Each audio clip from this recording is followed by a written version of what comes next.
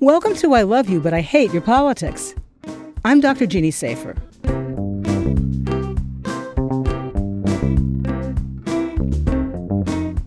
This is the last episode of the first season of this show.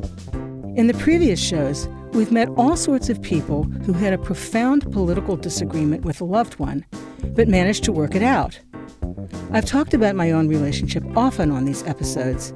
It's a huge reason why I started doing this show in the first place, and why I wrote the book about it. I thought it would be only appropriate to turn the tables a little bit and share more about my own experience. My guest this week is my husband, Rick Brookhiser. Finally, I've got the opportunity to ask this guy some questions that I've always wanted to ask, but that somehow haven't been addressed in all the times we've been interviewed about our unusual marriage. When we wed in 1980, the percentage of couples like us was 20%. Now it's down to 9% and declining steeply. We're a vanishing breed. At the moment, we're enjoying a rare consensus on politics since we both oppose Donald Trump. It's a delicious experience to be on the same page about something after all these years. I've always thought that the fact that we met in a singing group, and a one-of-a-kind singing group that performs Renaissance religious music for free on the streets of New York, has a lot to say about why we've gotten along for all these years, despite the radical political differences that could have done us in. We have something major in common that's more fundamental to us than politics. Rick, before we met, did you ever imagine yourself being married to a bleeding-heart liberal like me? Well, I don't know about married, but I had had girlfriends I disagreed with. I had one who was much further away from me than you. The year before we met, she'd tried to register to vote for the first time as a communist. And then what that meant was that the world that I grew up in, not my home life, because my parents were very conservative, but college. You know, I went to Yale, Ivy League school, and that was a liberal institution. Most of the people there were politically liberal and expressed their views, weren't shy about it. So I was used to thinking of myself as being in a minority, and that most of the people I would just encounter were likely to be to my left. Boy, the tables have turned, haven't they? Well, yeah, I don't know if they've reversed entirely, but there's certainly more parity maybe than there was then. Well, you know, one of the things that this makes me think of is that now I can have empathy for what it's like to be in a minority of that sort, because, you know, the world that I grew up in was virtually completely liberal. The only Republican that I knew growing up was my father. And the notion of National Review and William F. Buckley, that was just like the John Birch Society to me. I mean, that was so fanatic and insane. So it was sobering and enlightening, I think, to meet you, and also to meet your colleagues at National Review. Well, right. What did it feel like when you realized that you were attracted to a hard-shell conservative? Well, I really wasn't so worried about you being a conservative, to put it mildly. My first thought was what was this, 1977, Mm-hmm. when I was already a member of the Renaissance Street Singers and you joined. And the first thing I noticed was that you had a wonderful singing voice. And the second was that you had glorious blue eyes. And you seemed smart, and you seemed funny. And so I asked you at some point what you did for a living. And you said you were a writer. And I thought, oh, this is pretty good, right? And then you said, and I said, then the next thing I said was, well, who do you work for? Or what do you write? Or something like that. And you said, I think you were senior editor of National Review at that point, weren't you? That's right. Yeah. I'm senior editor of National Review, Bill Buckley's magazine. And I thought to myself, oh, my God. The trapdoor opened. Buckley. But then I thought, well, at least he's a writer. So I, in some way, it certainly didn't spell the end before the beginning to me at all. Okay. No. Well, But clearly maybe that not. was Here maybe we are. that right here we are. But maybe that was also ignorance. I mean, I don't think I had any idea what I was getting into. Okay, well, so what did that seem to you as you got to know me better, as you got to know my colleagues better? I mean, it wasn't just me. You met everybody at the magazine. I think it's been an ongoing revelation we think of the other side, at least liberals think of the other side, as the Antichrist. I mean, you could have nothing in common with these people. They're fanatics, they're lunatics, they want to tear down everything that you hold dear. And that what I found is that I was welcomed very graciously. Little did I think that one day I'd be sitting next to William F. Buckley on his 80th birthday, and then at our wedding, one of the people who was the biggest supporters for the House Un-American Activities Committee and McCarthy would give a reading, and the person who walked me down the aisle would be one of the first people who was removed from his tenured position because of McCarthy. Right. So this really started, these two worlds were kind of coming together. Right. So it was weird, and people, I think the strangest thing wasn't the actual experience, it was how people reacted. I mean, I don't know, I don't think, and it says something about your world, that the people on your side will say, what are you doing with a liberal, or how could you do that? But I got it constantly. The reverse of that. Oh, yeah. What are you doing with a conservative? Yeah, and I remember one time, I think we were married at this point, there was a brunch for my psychoanalytic colleagues, and somebody said to me, in your hearing, how can you be with a crypto-Nazi or something? The words crypto-Nazi were spoken, and I was outraged. Yeah, I remember that, and it was interesting. Your reaction was different from mine. I let it roll off my back because I'd heard a lot of that crap before. But to you, it seemed very new and very shocking. It was offensive, and really, that was a revelation to me, and how virtually everyone that I knew, all of whom were liberal pretty much, would say to me, well, how can you be with him? How can you stand somebody who doesn't agree with you to this degree? And one of the things that was very striking to me is that one of the people, when I had this terrifying leukemia when I was in the hospital and I had to go for treatment for a year, our next-door neighbor, in fact, I think she's to the right of you. Well, she's a National Review reader, yes. Longtime National Review reader. Yes, but she's a devout Catholic. Yes. And I'm sure that there's not one political opinion that we had in common, but she wanted to go with me to the hospital every day. And that really said something. It said to me, that's what really counts. Mm-hmm. I didn't care what she thought, but in the things that really mattered, she came through. And in the day she didn't go to the hospital, she put a note under the door to encourage me. So it's the hospital test. Yes. She passed the hospital well, test. Well, that's a subset of what you and I call the chemotherapy test. Right. Which is, does this person, whatever their politics is, do they stand next to your bedside when you're going through chemotherapy and help you get through it? If they do, their politics is good. If they don't, the hell with them. Right. So that's one of the things that I've really learned. What do you think was our worst fight? Do you remember? It must have been about abortion. Undoubtedly. And that's just an irreconcilable issue. I think we've figured out, this took a long time to figure out, but I think we figured out how to deal with it, which is to not deal with it, basically. Right. For this issue, we avoid. For other issues, we can talk about them in a kind of sportscaster way. What'd you think of that play? yeah, your side really scored an own goal on that one, or my side didn't do so well. That kind of thing, and that's a way to both talk about them without getting in the trenches. Do you think the way we've disagreed has changed over time? Have we honed it at all? Well, yes, I think we had to learn. I think at first we did argue about things head to head. Probably me more than you. Well, maybe, and again, simply because I'd had a college experience in a college which was overwhelmingly liberal, so I knew how to get by. I knew how to pick my battles and so on, and you didn't have that experience, so maybe you were more out there, but we were both more out there, and then. We saw over time that this is wearying. It's ineffectual. It doesn't accomplish a thing. But you also change your. Look. Am I horrified that you don't support a woman's right to choose, yes. But I'm not even horrified anymore. I accept it goes along with a lot of other things that you feel. And it doesn't, the point is that it doesn't make me feel less about you. It doesn't, at this point, I don't think it ever did really. At first I had to think, how could somebody whom I love and esteem disagree so radically with something that I hold dear? And then later, it just didn't seem to matter as much.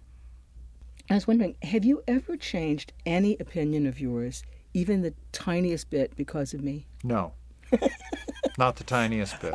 I was gonna time how long it would take us to come out with that answer. Well, now that you ask, no.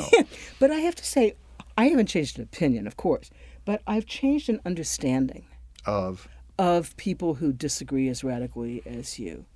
I can see that there could be a decent moral reason to explain several of these things.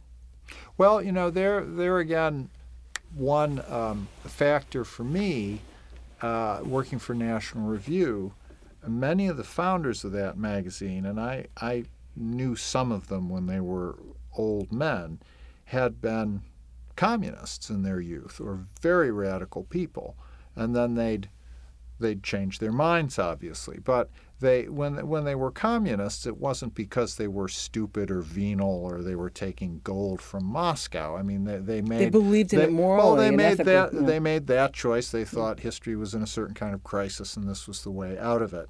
And then they realized, well, no, this is a way into horrors unimaginable. But their first decision, although wrong, was not. You couldn't absolutely dismiss them for having made it. So I already had in my head that as a framework for understanding people and their motives. And obviously most Americans are not even that far away. I mean, they're not ex-Nazis or ex-communists. So they're in a very large, but still a kind of a middle in terms of the extremes that are conceivable. Have you changed in any way your opinions of liberals because of me? Well, no, or hardly at all, because as I said, I knew a lot of them in my teenage years. When I was at college, I dated a couple of them. So I've had that experience. I had that experience already. Obviously, I'd never married any so it wasn't of a them. revelation to you. Right, exactly. You're the only person I've married. You're the only person I've So spent. as far as I know. Well, now that we're on air, no. Obviously, you are my future for all the future that I have, which is a huge difference. But I had that experience of intimate contact with the other side. Mm-hmm. We'll be back after this.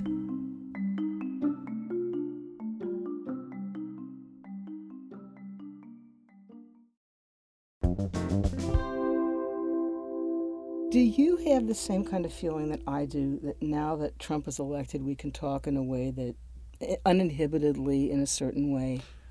Well, we had that a little bit. The only person we've ever both voted for was Mayor Giuliani. And again, for as mayor. As mayor. Well, yes, as mayor. And for somewhat different reasons, but it was a more local thing. It was a sense that New York had to take a different turn, and this guy maybe could provide it, as I believe he did. I think that was my only Republican vote in my entire life. Well, and the thing with him is that he was this odd mixture of extremely conservative on some things and extremely liberal on other things. So you could always feel good about that. Well, I really have enjoyed. It's the only thing about the Trump administration that I really can wholeheartedly say has been satisfying to me, is to be able to talk to you, to hear your analysis of it, to laugh about it together, to be outraged together. It is a nice feeling. I mean, I don't think it's the thing to die for, or the criterion that you should marry or not marry somebody, but when you've had the other your whole life, it is a pleasure that I am enjoying. Gee, I don't have any nice feelings about these years. No, I don't have any nice feelings about the years, but I have. It's a feeling of solidarity, and to be able to tap into your moral passion in a way completely unambivalently, I would say. And that's a wonderful thing. And I have one final question for you, Mr. Brooklyn. Okay. Based on our experience over all these years, what advice would you give to another mixed political couple about how to handle discussions of the issues that divide them? Well, sometimes don't discuss. When you do discuss, never raise your voice. Never misplace your sense of humor. I'm just thinking if you have one. Adding something that that you left out in our worst fight. Never say, if you march, I'll march. or never. At that time, I still did my one time in my whole life, and I'm telling all my readers and all my listeners not to do, I did an actual article thrust, which means that you take an article from your side that gives your point of view and you essentially stick it in the face of the person that you know doesn't agree with you. It says, look at this. Doesn't that always work, right? Doesn't it absolutely always works. So I did it once, and I have to say, in my own behalf, I learned from it. No, we were both miserable afterwards. It was the Webster decision. I don't even remember when this happened. I'm sure you do, Rick. I don't. There was a headline in the New York Times on the front page, and and I don't even remember the specifics of the decision, except it was an enormous curtailing of access to abortion. It was that's what I remember. And I looked at this, and I knew what it meant. I really knew that this was going to be the beginning of really a serious limitation of what I consider fundamental freedom. And I said out loud, this is terrible. I don't know what I'm going to do. I may have to protest in some way or other. And I'm not the protest, the marching type. And then you said, if you march, I march. And I was really upset. Well, that's right. I thought that was only fair. I mean, that was It parity. is. It was absolutely fair.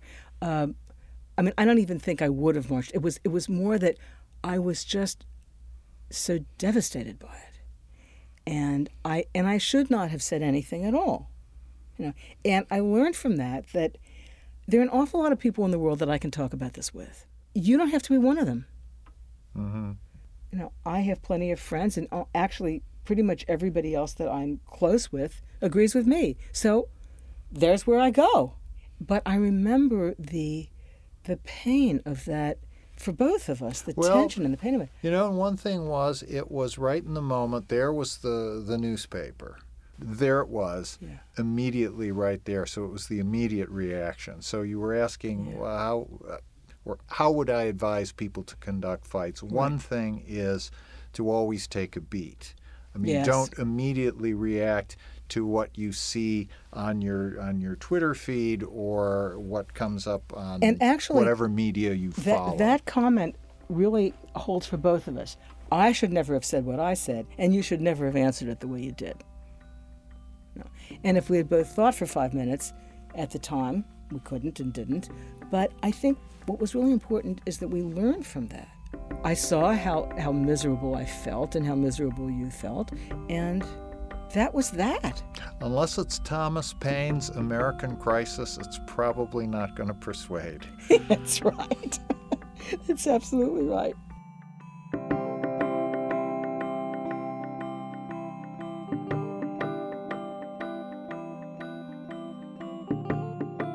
As our finale today, and the finale for this season of I Love You But I Hate Your Politics, Rick and I would like to sing you the madrigal that was performed at our wedding in 1980 by members of the Renaissance Street Singers of New York, the group where we met. It's called 4 Arms, 2 Necks, 1 Wreathing, and it was written in 1608 by the English composer Thomas Wilkes. Our voices are a bit more, shall we say, mature than they were when we met and first sang together in 1977. But the sentiments haven't changed.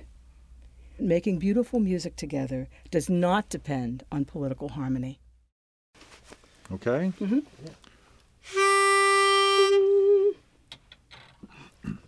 4 arms, 2 necks, 1 wreathing, 2 pair of lips, 1 breathing. Fa la la la la, fa la la la la, fa la la la.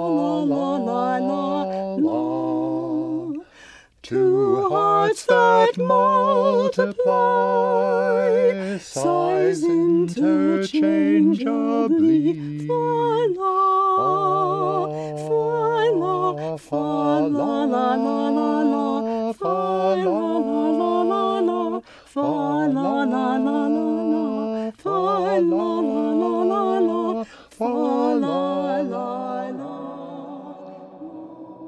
I want to thank everyone for listening to this first season of I Love You But I Hate Your Politics. I hope it's been helpful in your understanding and maybe even improving your communication about politics with people you love. We all need to desperately. If you can do this, it can also expand into other areas of your life. Speak to you soon, and please write to us at podcasts@macmillan.com. If you have friends whose political fights are tearing them apart, do them a favor and tell them about I Love You But I Hate Your Politics podcast. Listening to it could save their relationships. And please let other people know about us too. If you have more thoughts about the show that you'd like to share, or have a political disagreement of your own you'd like to talk about, email us at podcasts@macmillan.com.